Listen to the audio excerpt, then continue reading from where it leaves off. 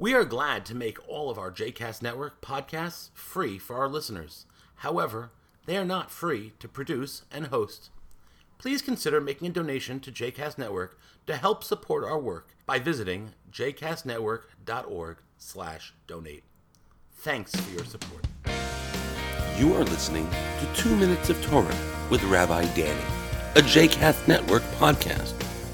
For more information about Rabbi Danny, please visit rabbidanny.com. For more information about other JCast Network podcasts and blogs, please visit jcastnetwork.org. Shalom and welcome to 2 Minutes of Torah. Parashat Vayera, run to do a good deed. Sometimes we all know that we do good deeds reluctantly because we feel we have to do them out of a sense of obligation rather than out of a sense of joy or privilege in having the chance to do something good. And I am sure that the person who is on the receiving end of that deed feels it in that way. Here at Temple Shir Tikva, one of the things I'm most proud of is the fact that twice a year we host Family Promise, where people make the synagogue their actual home for a period of 2 weeks as they are in the process of rebuilding their lives and finding a home of their own for the long term. And what I love most is that the volunteers who participate in this mitzvah, in this good deed, do it with such joy and such willingness.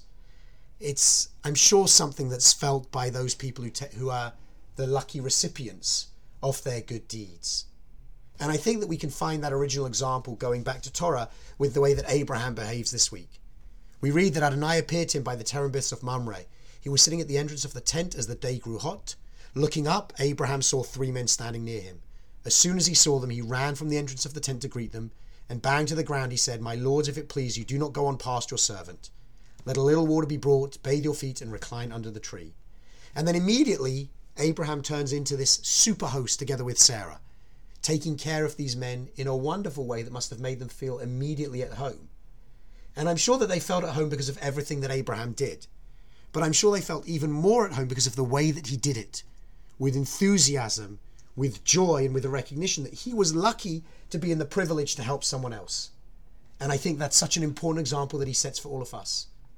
We should run to do a good deed, and we should run to do it joyfully, happily, because while there is someone who's receiving our good deed, really, there's a boomerang effect where we benefit from being able to help someone else in need.